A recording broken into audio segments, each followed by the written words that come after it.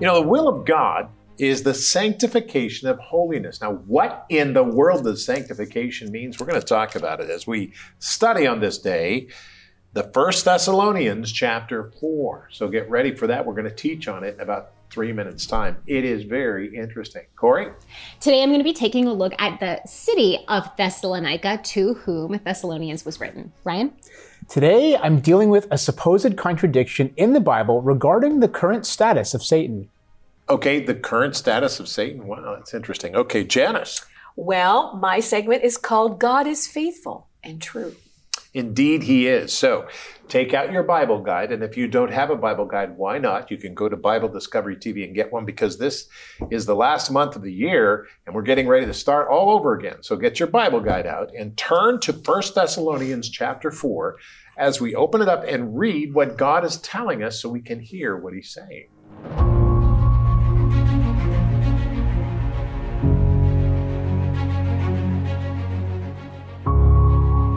1 Thessalonians 4, verses 1 through 8. Finally then, brethren, we urge and exhort in the Lord Jesus that you should abound more and more, just as you received from us how you ought to walk and to please God. For you know what commandments we gave you through the Lord Jesus.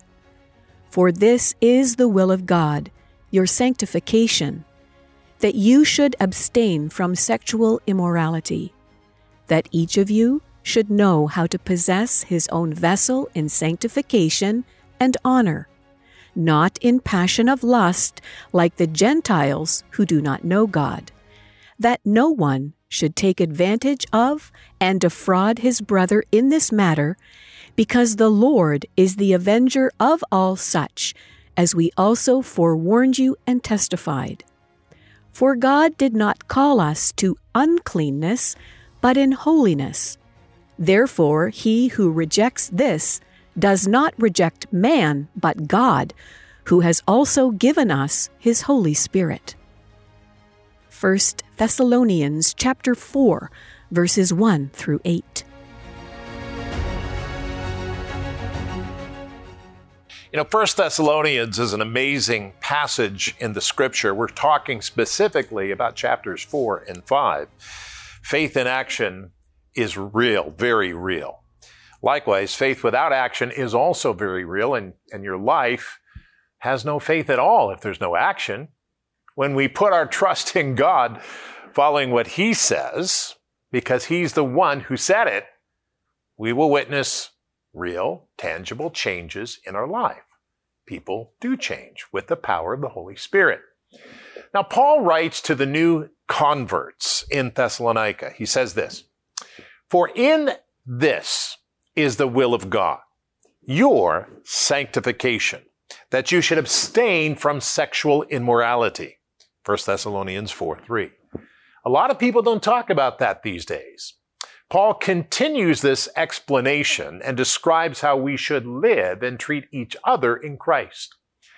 God makes a serious change in our attitudes and lives when we choose to follow him. If we believe that we are being sanctified by God, we begin to realize that others are meant to be sanctified by God as well. And they aren't objects for us to use. They are people for us to love. We don't like to use objects. We like to love people as Christians. As it is said in many different ways, we can tell people we are Christian. But do our lives truly show it? Do we live to please ourselves, or do we walk to please in God's holiness of Christ? Now, this is a true test of our faith in Jesus Christ. We must walk to prove ourselves holy in Christ. Now, this is fascinating because as we study it, a lot of people have a lot of things they could say. And one of them would be, well, how can I be holy? I'm human. Well, I understand that. But God brings his Holy Spirit into our lives when we come to know Jesus Christ and give our lives to him. We respond and we say, yes, Lord, I need you. And suddenly he does something. His Holy Spirit comes down into our hearts and we become changed people. And the changes are slow going, but he changes our life for the better. Now, I can tell you this for a fact in my own life. I changed so dramatically from over 40 years ago. God has changed me. And today we're talking about practical faith. What does that mean? Well, Father, in Jesus' name, I pray today that you would help us to hear that. Thank you, Lord. And we need practical faith right now. The world is a mess. Things are happening. It's just incredible. So, Lord, we need to settle down and we need to focus on you. We're going to take this time right now and we're going to focus on you. Holy Spirit, teach us your way and show us the paths that you have laid out so we can walk in those paths and be safe. In Jesus' name, amen and amen. Now, having said that and having prayed that, let's look at 1 Thessalonians chapter 4. He says, finally then, brethren, talking to the brothers at the church at Thessalonica, we urge and exhort in the Lord Jesus that you should abound more and more, just as you received from us how you ought to walk and to please God. For you know what commandments we gave you through the Lord Jesus Christ. For this is the will of God, your sanctification, that you should abstain from sexual immorality or sexual sin, that each of you should know how to possess his own vessel, his own body in sanctification and in honor, not in passion of lust like the Gentiles who do not know God. Now, this is important. The will of God is our sanctification or holiness.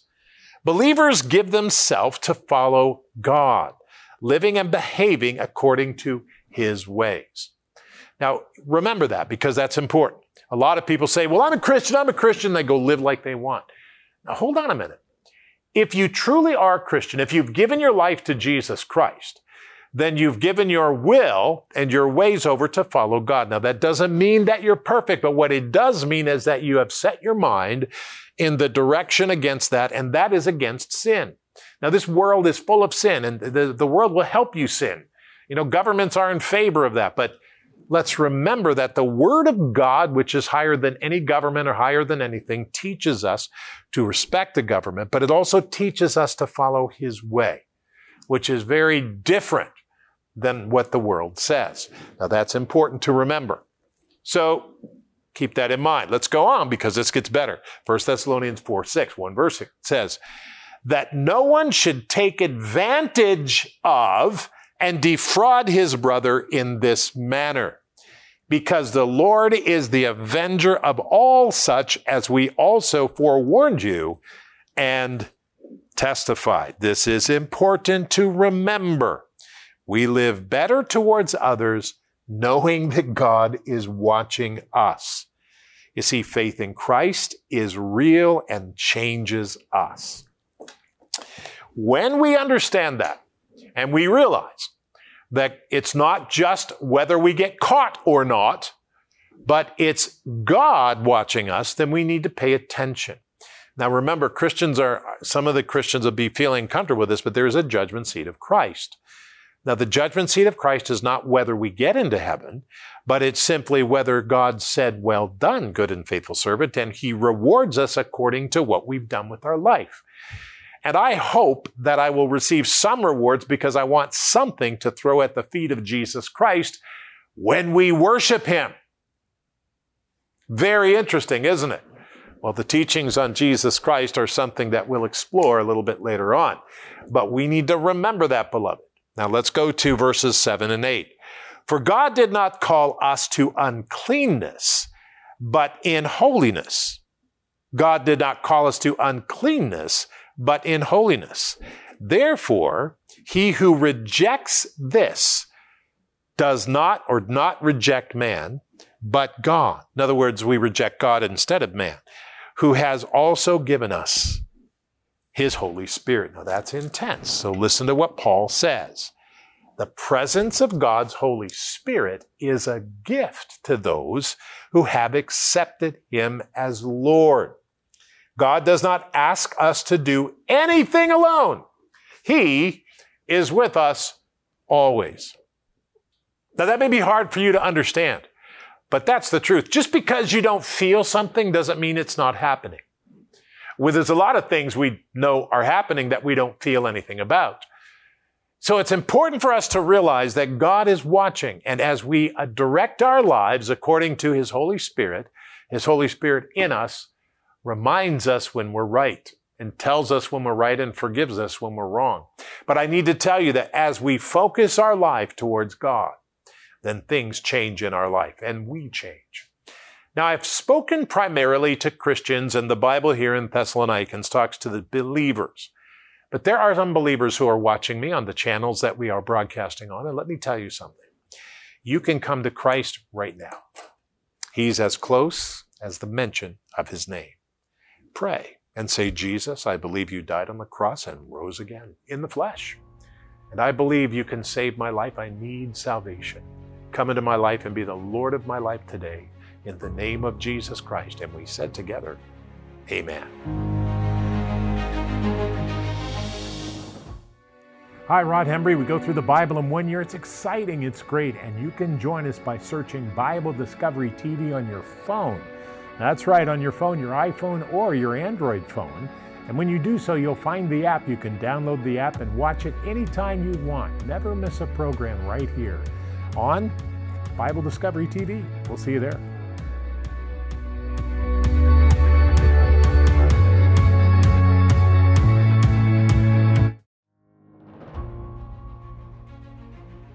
So as we can see, the book of 1 Thessalonians was written to the churches in the city of Thessalonica. So today I figured it would be really good to kind of go into this city of Thessalonica itself, its history, where it's located, maybe some other ways that it's integrated into Scripture. Let's look at it and see what we can learn.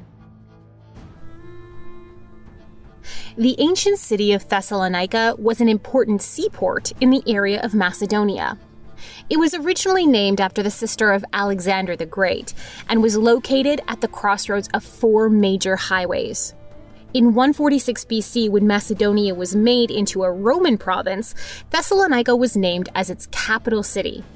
The city then gained even more prominence in 42 BC by helping Mark Antony and Octavian defeat the remaining assassins of Julius Caesar. In the 1st century AD, the book of Acts records a visit to Thessalonica by the Apostle Paul. This 1st century city is estimated to have had a population of around 100,000. Later in the New Testament, the Bible preserves letters written to believers living in Thessalonica that Paul authored. Today, they're called the biblical books of 1st and 2nd Thessalonians. Archaeological remains are hard to come by at Thessalonica due to the city still being actively occupied. However, a massive 70 by 110 yard paved Roman-style forum has been uncovered dating from the 1st and 2nd centuries AD. Also, it is known that a 1st century AD Roman archway called the Vandar Arch survived in Thessalonica until 1867, when it was finally taken down. Today, an inscription from the archway survives in the British Museum. This inscription itself actually helped clear up some controversy regarding the accuracy of the New Testament. In Acts chapter 17, the author, Luke, mentions the city officials of Thessalonica using a previously unknown and unattested to Greek word. It just so happened that the inscription on the destroyed archway also refers to officials of Thessalonica using that exact Greek term. There we have it, a quick look at Thessalonica. I always think it's so interesting taking a look at images of the ruins of these cities, knowing that our brothers and sisters in Christ, we're seeing the same things, except obviously not in their ruined form.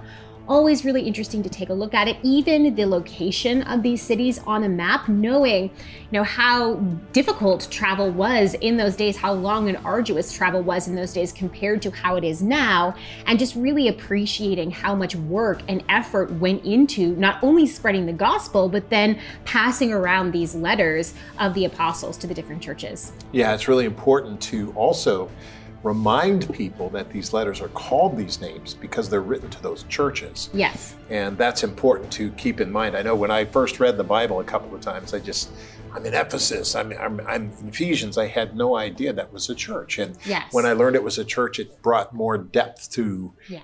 Learning what he wrote, and then I could apply it to my life. Yes, it's really, really important for application, because when you realize that this is a letter to a specific people group at a specific time, you realize that you have to read it like that. The truths that are conveyed are timeless truths. But in order to understand the truth that's being communicated, you have to realize that there were situations that are going on in these cities, in these churches, that Paul is responding to. Mm-hmm. And you can see it very clearly when you start reading it from that perspective, where you're like, oh, I see. He's responding to this. Now, what does that mean for my life? What are the principles that I need to draw from this? That really is important when you get into Corinthians as yes. well, because he speaks about in chapter 7 and all the rest of it, chapter 8, he speaks about, all of these things about women wearing headdresses. And you tend to take and say, well, I should do this. Well, hold on a minute. He's writing to those people. What does it mean? What does it mean? Yeah, what was exactly. his intention? That's yes. exactly correct. Yes. And so that's very good. So thank you for doing that. Ryan. All right, well, I know that our assigned reading today is 1 Thessalonians 4 and 5, but I want to go back to chapter 2 because I want to clear up an alleged contradiction. And note that in this passage, Paul says to the Thessalonian believers, "Therefore we wanted to come to you, even I, Paul, time and time again, but Satan hindered us." So this verse brings up a question regarding Satan's status, because this passage, as well as others, indicate that Satan is active and free to roam the earth. And yet passages like 2 Peter chapter 2 verse 4 and Jude verse 6 seem to say that Satan is currently tied up. So is Satan tied up, or is he free to roam? Well, let's study the relevant passages very carefully.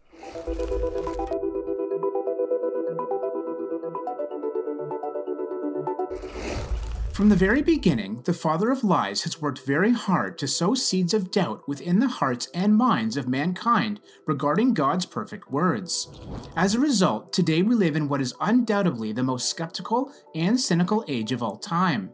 In fact, following in their father's footsteps, skeptics and cynics have even produced a Bible of their own, the Skeptic's Annotated Bible. However, just as Satan's words were utterly empty and false in Eden, so they are today as well.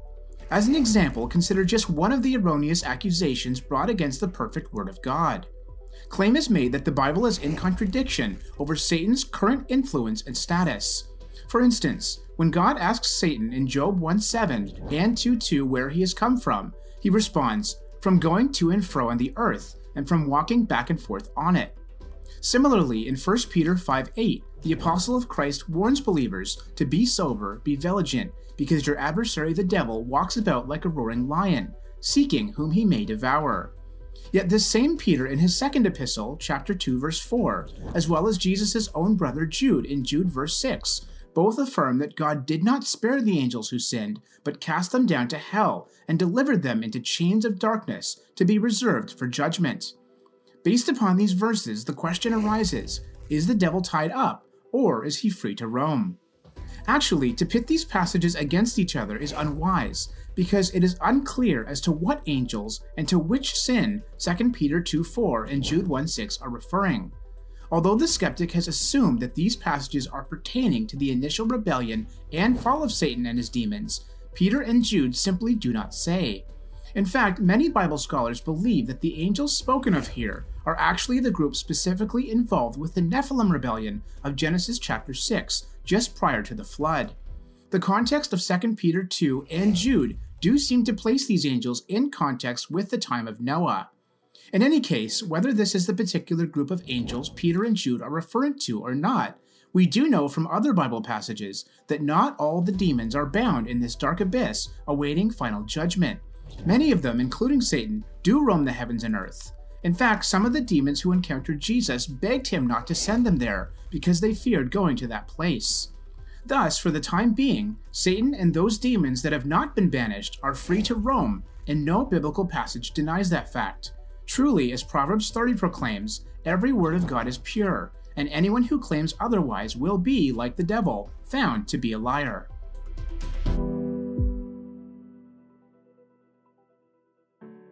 So as you can hopefully see, to pit these sets of passages against each other isn't very wise. But even if we assume that these passages in 2 Peter and Jude are referring to Satan and his entire force of fallen angels being in everlasting chains, there is still no issue.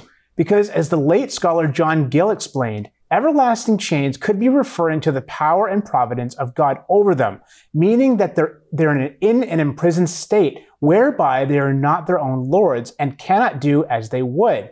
They are under restraints and in chains and not to be feared.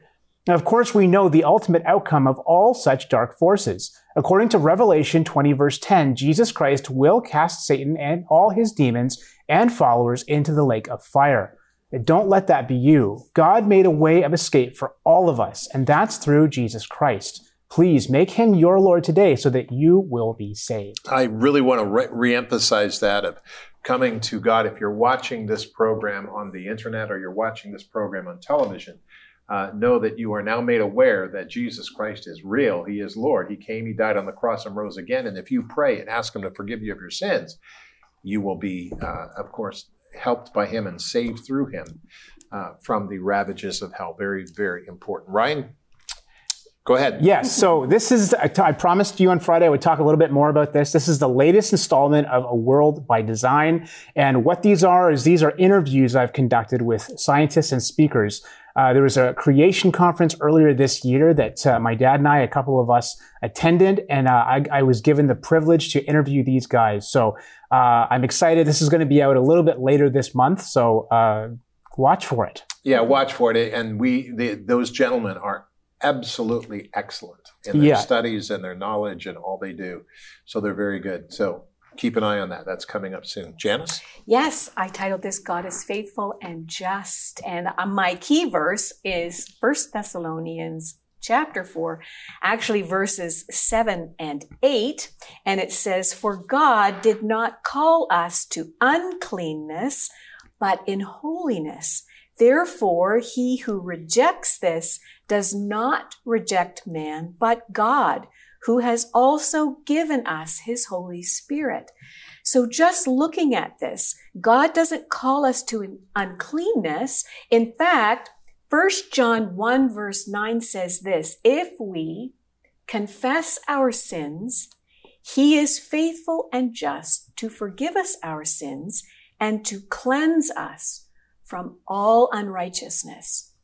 This is not the work that we can do. This is the work that's done through the Lord Jesus Christ on the cross, crucified for us once and for all. And he is faithful and just to cleanse us, but we can't just settle or compromise in where we are. We don't just come to the Lord and then stay there and continue to live how we want to live. Our commitment to Christ, he gave himself. Therefore, we need to come and give ourselves to him so that we relinquish the way that we want to live, but choose in our hearts to live as he has chosen for us to live. We learn that by going through the scriptures, by seeing what he taught and how he lived. So again, for God did not call us to uncleanness, but in holiness. Therefore, he who rejects this does not reject man, but God, who has also given us his Holy Spirit. You know, when I was reading this passage and really contemplating these couple of verses, I was thinking to the several times in the New Testament where Jesus healed the lepers, healed many people and made them clean again, able to be a part of society again, able to be a part of their community again, being whole within themselves. And then I thought about Naaman in the Old Testament, 2 Kings chapter 5, and he was sent to Elisha, the prophet, because his servant girl, a Hebrew servant girl, had told his wife, "Oh, if he would only go to see the prophet Elisha, he would be healed by God." And so Naaman went, and if you have never read that story, you should open up your Bible to 2 Kings chapter 5. It's a really fascinating story. But Naaman goes to the house of Elisha, and Elisha doesn't even come out. he sends a messenger out to tell Naaman to go dip in the Jordan River, which was apparently not the cleanest river at all. And Naaman was very angry, to be quite frank. He was angry that he was this great commander of the army, and Elisha didn't even bother to come out to see him face to face. He sent a messenger, and he came with a message to go into the wrong river, and he stormed away. And one of his men said to him, "Sir, if you knew that if you would believe that this would make you clean, why wouldn't you do it?" So Naaman went to the Jordan River. He had to dip in it 7 times according to the word of God through the prophet Elijah. And it says here, when he did, his flesh was restored like the flesh of a little child, and he was clean. At first, he wasn't too accepting that he would have to do something that he didn't think he should have to do. But then when he did, when he followed the instructions, he was healed by the word of God. It's the same with you and I. We need to pay attention. Don't reject this coming to being clean by God, but accept it, because this is God's gift to you and to me.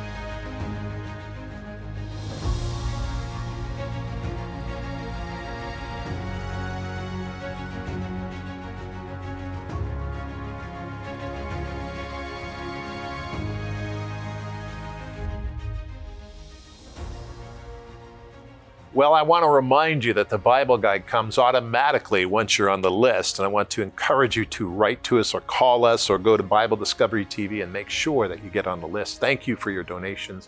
Very much needed now. We need to pray for the world today. Father, we pray in Jesus' name that you would help us with all of the troubles of the world and speak to the hearts of people, but help us as believers in Jesus Christ to look to you, because you are our only hope and our only faith. In Jesus' name, amen.